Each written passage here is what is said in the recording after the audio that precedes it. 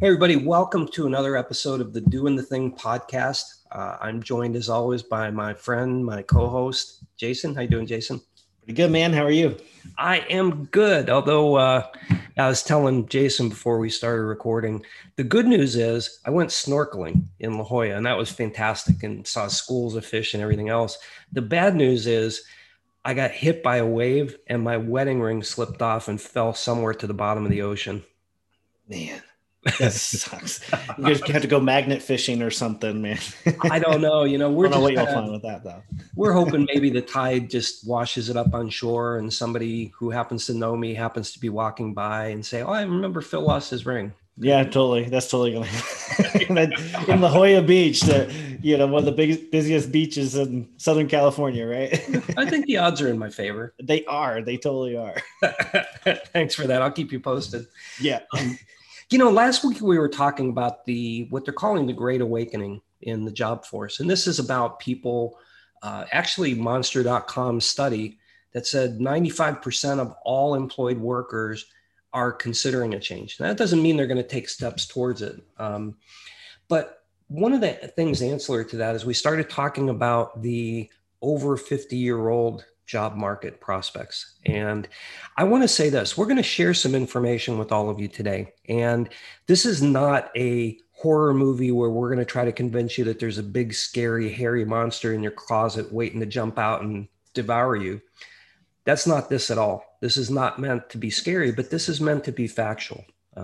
We've done research on both ends and really have identified some things that, look, whether you're 50 plus now and employed or not, you're going to be one day. And it's stuff that you should plan for. Sorry. Is that Dr. Hachi? That's Dr. Hachi. Hi, Hachi. Yeah, he's got to get under my desk again. Hi, buddy. So, starting with this, and this one really caught me by surprise. 29% of all households run by someone 50 years or older have no retirement, no pension. Wow. Yeah. What's that percentage again? 29%. That's huge. That's a third of the population. That's very surprising, actually. Yeah. And so what it implies is they're probably in a living paycheck to paycheck situation, right? Mm-hmm. And that's why we want to talk about this, because whether you're in that situation or not, and if you're not, good on you. But statistics also talk about the employment potential for someone in their 50s. And research would say, and ProPublica has an excellent article, we'll post it in the show notes, right? About the likelihood of being laid off after 50. Mm-hmm. And it's somewhere in the order of 1 to 3 times. The likelihood is 75% that at least once you'll be laid off. And the likelihood goes down a little bit for multiple times, but it still exists. And that's that age and wage discrimination. Yeah, and there are actual rules out there for it. What is the organization again that kind of let's see. Well, it's not AARP. It's the I'll have to get back to you on the organization, but we just read it, and there's actually an organization that governs ageism in the workplace, and they actually investigate it. It's the ADEA. Don't ask me what that acronym is for. Age Discrimination and Employment Act of 1967, which is part of a Supreme Court ruling in 2009 that actually investigates that. But guess what? If you're in a company or a corporation that's under 20 employees, that's not going to happen. They do not fall under that category. So any employer that's 20 employees and above, they do, but it still doesn't stop it from happening. There's still comments in the workplace about somebody being older.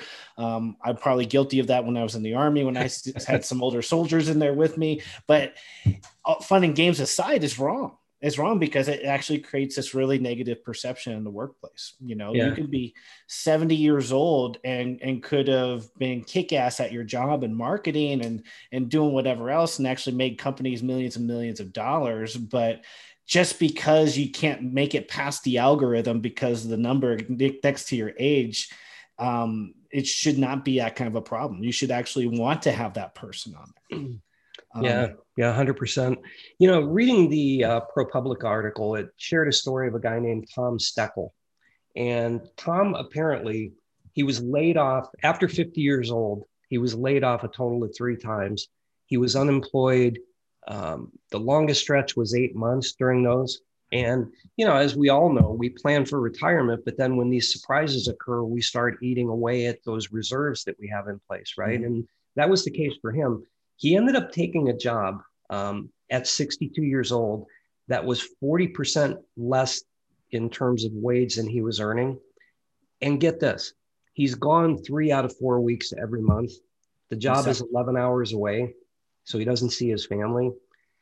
And, you know, maybe that's an exceptional outlier, but maybe it's not, right? No, I don't think it is an outlier. I think it's happening more frequently than you think, because like in the course of my week doing coaching and finding these people that are in career transition, most of them are in either their mid 40s or early 50s, and they're kind of going through something very similar. They'll tell me about, hey, I used to make 250,000 a year, used to crush it at my job. I was the white collar guy, the executive, and now I got laid off. And over the course of the last 4 or 5 years, I can't find a job that even gets me above 75K. And that's, people they don't plan for their life to be like that, when you get a little bit older. And it's really unfortunate that happens, because as a new employee, it's, I can see it from an employer perspective too. As a new employee, bringing this person in that commanded a $250,000 salary, that's, and you don't know him very well, that's a big pill to swallow. Yeah, indeed. Well, ProPublica, I guess they conducted a study, and I want to say it was a decade plus long. And they studied 20,000 people and what happened to them across the course of their career when they passed the 50 mark. Their projections say that of the 40 million people who are going to pass the age of 50, 22 million of them will be laid off, and only 2 million of them will financially recover. Wow. Gulp. that's so it's basically saying you're doomed to fail. Is that what it's saying? If you're one of those people, one of those 22 million, the odds are very, very high that it's going to financially devastate you. So what the hell do we do? Yeah, I mean, and I'll, let's talk about some things you can do. And first I'll share my story, right? I was 12 years as a senior VP in music publishing. Now, I did not get laid off, full disclosure, but I realized that there were just shifts and changes in that industry, one. And then two, I was recently remarried, and the travel that, I was doing as a single guy was amazing, to Brazil and Argentina and, all kinds of cool places. But as a newly married man, it probably wouldn't be as good, right? I hit the job market at 55 and was really surprised at how few opportunities I could find.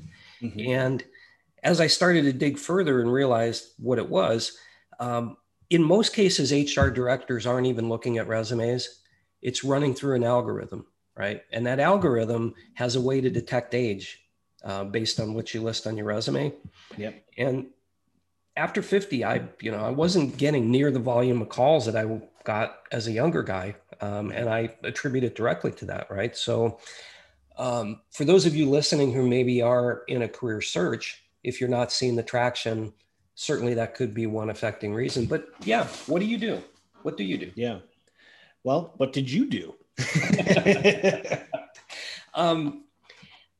I did discovery. That's what I did. And what do I mean by discovery? That is to say, when I was considering a career change, I started putting my feelers out first to everyone I knew, and then to prospective employers. And that was one set of my discoveries, just to see what's available on the job market. I weighed heavily starting a second company. I'd started one of my own in the past, and I thought about that, and I weighed my reserves, and you know, wondered what I could do in the world, and ended up lining up with consulting and a few other things, and started to go down that path of investigation. And the third thing I did is I started working with a coach from the Entrepreneur Source, the organization we're both with. And as part of that three-legged stool of discovery, I started looking into turnkey business models. And, you know, could I leverage my experiences into a new market where there's a methodology and a marketing strategy and technologies behind it? And could I be successful and also not have to do all that travel and not be relying on the job market, which was lukewarm at the time I started looking? Sure. And, you know, we're not here to advocate which one is right for you. We don't, as listeners, we don't know your story, but you do. But what is important is when you get to that 50-year-old mark, even before, but especially when, you need to keep your possibilities open. You need to expand the horizon of things you could potentially do. Now, could it be starting a second revenue stream business? Sure, it could. Could it be stepping off into something of your own? Sure, it could. Could it be networking with other prospective employers? Sure, it could. But I advocate, as I did, doing all three and continuing to do all three and committing some time to doing all three, because we never know where the next turn comes from. So that's the start of my advice. Yeah, definitely. And there's a lot of actual studies and interesting evidence on, people fit between ages of 55 and 64 starting their own business. And I think, I think you threw out that statistic last week. Like 1 in 3 people start at that age in that area, in that bracket, start their own businesses. And it makes sense. It makes a lot of sense because, like, psychologically, you're kind of beaten down a little bit, which I'm sure is something that you probably felt a little going through all that stuff. And I mean, we actually have a term for that. It's called the battered career syndrome, and that's real. Oh, it sure It is. might be a branded term with us and everything, but it's experienced more often than not. And it's really interesting to see how people are able to go out there and look at those new possibilities and find some options out there that they probably wouldn't have considered. Yeah. And I think, you know, if you were fortunate enough in your position financially to say, if I were to lose my job this year, I could retire and be okay, then what we're talking about right now probably is, you know, maybe not of interest to you, but perhaps a friend of yours, right? Mm-hmm. But if you're not in that position, you're saying to yourself, hey, look, if something happened tomorrow, we'd be in trouble 6 months or a year down the road. Statistically speaking, for every $10,000 you earn, that equates to 1 month on the job market. So, for example, you were earning $160,000 a year. Statistically speaking, it takes 16 months to find a job that can replace that income. Really? Yep. Yeah. Wow. Yes. Many studies have proven that. Now, that's not to say that sometimes people don't get lucky, because they do, you know, but in aggregate, that's about what it takes. So, you know, could you see yourself surviving those 16 months if that's what it took? And if the answer is yes, by all means, take your time. But if not, discovery becomes really important, and asking yourself, what are my options? And I'll tell you, those include, we talked about this last week. Studies are showing now that the percentage of freelance workers is actually going to exceed the percentage of full-time employees over the next 10 years. Oh, I could see that. Yeah. I think the pandemic probably kickstarted that a little bit too. Kind of proven the concept that people can work remotely fairly easily and effectively. So, you know, there are, as I was going through my investigation 4 years ago and since, I did find some excellent freelance resource sites, places where, you know, someone who is 50 and up, experienced in their career, has some expertise, whatever it may be, marketing, programming, in my case, sales and strategy and stuff like that. there are companies, big companies, that search sites like Upwork, Mhm. and Guru.com for people with experience. They don't want to hire you full time, but you can garner a pretty significant hourly wage through these Yeah. sites. And the insanity is, let's say you're displaced now, or let's say you're displaced tomorrow. If you just hit the job boards every day and you're not getting results, continuing to hit the job boards tomorrow and the next day and the next day is going to be demoralizing if you Yeah. continue not to get results. So start There's a thinking definition outside the for that. box. Yeah. Yeah. And my wife and I are working on a project for her. She is a trained MC, a trained television host. She had TV shows in China, Mhm. right? And she loves teaching kids. So there are sites like, what is it called? Fiverr.com, where Mhm. freelance Fiverr, people yep. can go on and they can record commercials for people, or do audiobook narrations, or create logos, or whatever it might be. Starting to investigate all of these different freelance sites that are out there that help people find you, you may be able to replace a big portion of your salary just working part-time. And I think investigating that, exploring business entrepreneurship as a possible option, just going through discovery and learning what's there, Mhm. there are possibilities beyond the job market. And with it not being as welcoming as we'd like it to be, ages 50 and up, it's a prime time to consider. Really is, and there's a lot of advantages to starting a business when you're older.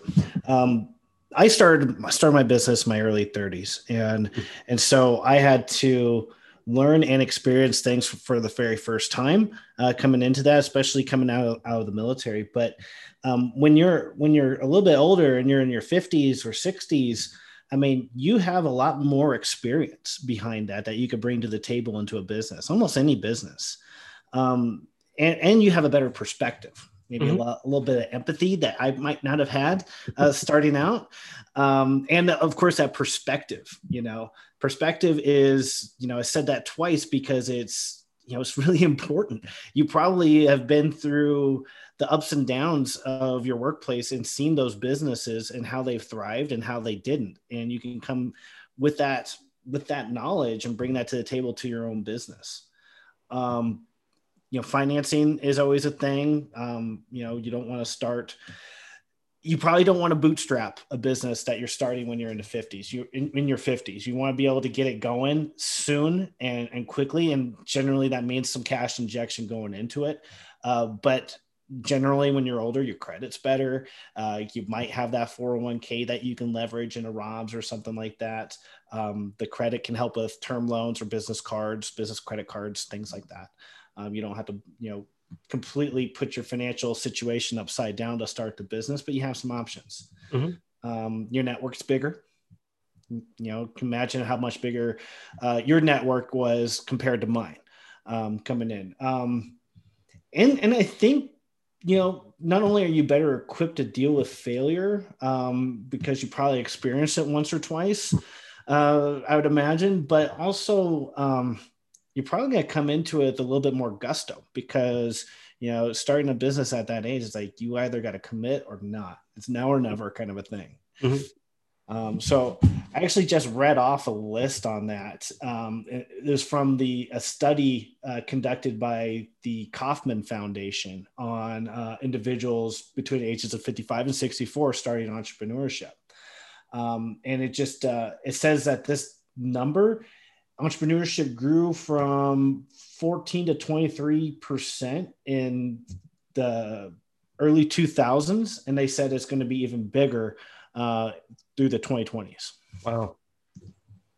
Yeah, that says a lot. So, circling back to our main point of having this conversation, and we know this, to all of you listening, we know this because our daily role is to talk with people who are in career transition, and in many cases, they're in this age bracket we're talking about, and they're sharing with us the exact same things we're talking about, right? So this is not just anecdotal. This is what we do for a living. And one of the first things, and this is actually, I'm going to steal a Jasonism, but one of the first things we encourage people to do, and we actually have a proprietary version of this, is a SWOT analysis for themselves, right? Because what happens is, so frequently I talk to people. My client, I talked to just the end of last week, was saying like, okay, I've found a few things on the job market. I'm not excited about any of them. I'm pigeonholed into this particular area in my career. I want to do different things, but nobody talks to me outside of my competencies. And I don't want to do that again. The hours are punitive and all kinds of other things. Mm-hmm. But until you sit down and you weigh out your dangers, you turn a light and shine a light on those concerns that keep you up at night or wake you up in the morning, whether it's wealth building or job market uncertainties, age factors. Until you identify them, doesn't mean you can do anything about them, but calling them out, giving them a name, empowers you to understand this is what I'm looking to mitigate, right? Yeah. Thinking about your strengths and your opportunities. What are you good at? What energizes you? And really laying out a 5-year vision to say, if life were perfect, here's where I'd be 5 years from now. That becomes the start point for discovery. And you can use that to weigh against everything you learn about to say, can it accomplish this for me or not? Absolutely. It's that personal professional SWOT assessment. Like how often do you do, my MBA focus was on project management. How often do you do a SWOT analysis for your company or for somebody else's goals and projects and things like that? And I bet you, and I challenge you to do it, because I bet you when you start going through that SWOT analysis for yourself, you're going to surprise yourself and what you find out about you. Yep. We don't often verbalize it or even put it on paper, what our strengths, weaknesses, opportunities, and threats are. I Mm-hmm. mean, it's a simple little acronym to go off of, but it can have some pretty powerful results. Yeah. And, in my experience, Jason, it sometimes feels a little bit weird and hokey to people to do this. Oh Number yeah. one, because we're not prone always to look inwardly, right? Mm-hmm. We can do a SWOT analysis for a company or someone else, but when it's about us, it's sometimes difficult to look inward like that and Oh be yeah. self, Well, uh, people want to be, they want to, there are different types of people. There are the people that are, they really want to focus on others, and it's really hard to do that. They want to be able to do good in their network, in their communities and things like that. So it shouldn't be about me. It's like, well, it's got to start somewhere. yeah. And, the interesting thing is, so it always takes an element of coaching to get people to, number one, complete the SWOT, and then number two, to fill in the blanks on perhaps some of the things that need to be elaborated on. And then it sort of disappears for a while. But then as people start discovery, and that can include job market, freelance, entrepreneurship opportunities, it becomes very important when you get closer to reaching clarity on what you want to do. Mm-hmm. And invariably, everyone I work with ends up coming back to that very same form. And we end up saying, does this accomplish? Does this mitigate the risks you identified? Does it leverage the strengths you identified? Yeah. Does it create new opportunities for you? Does it paint a picture that 5 years from now you'd be happy with? If you answer yes to all those things, guess what? Congratulations. Yeah, right. And it's also important. It's very important to have that baseline too, because that shiny object syndrome is real.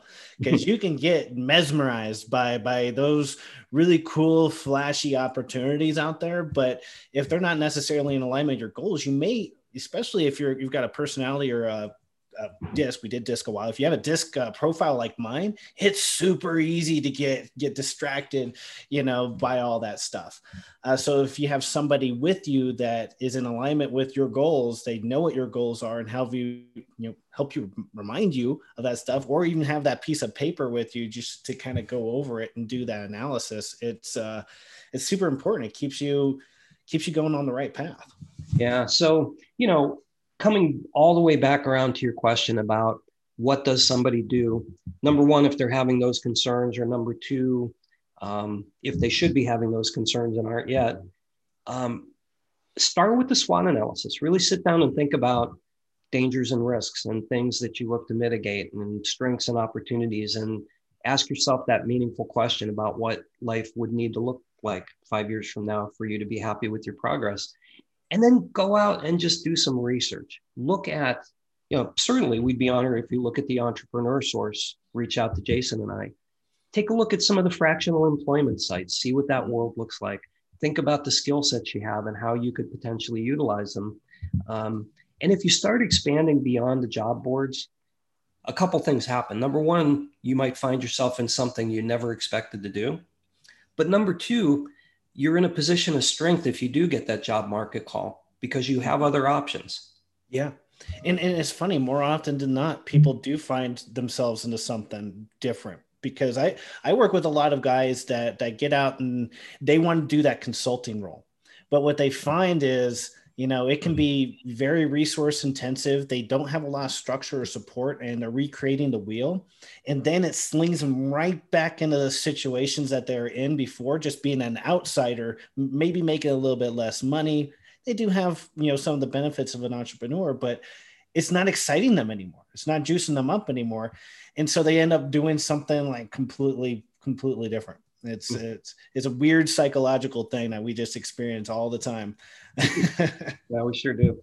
So yeah, I hope that this session, if nothing else, if you're in that range of people we've been discussing, I hope it just makes you think. I hope you ask yourself a question: am I prepared for this should it happen? Because the reality is, I would say 100% of the people I talk to that have it happen to them where they get furloughed, laid off, or whatever, 100% of them say, I never thought this would happen to me. Yeah, absolutely. So be surprised. Don't be surprised. Be prepared. Yeah, that's right. And hopefully we gave you some things to think about, some steps to take, some additional options to put on the table. Jason and I are always available if you just want to chat and let us know what's going on with you. Maybe we have some resources you hadn't thought of. But at the end of the day, be prepared. Be prepared. All right, man. Well, hey, these are great conversations. I'm glad we're back. I hope everybody gets something a little bit out of this. And if you do, please share it and spread the love a little bit. With that, bid you all adieu until next week. Peace out. Peace.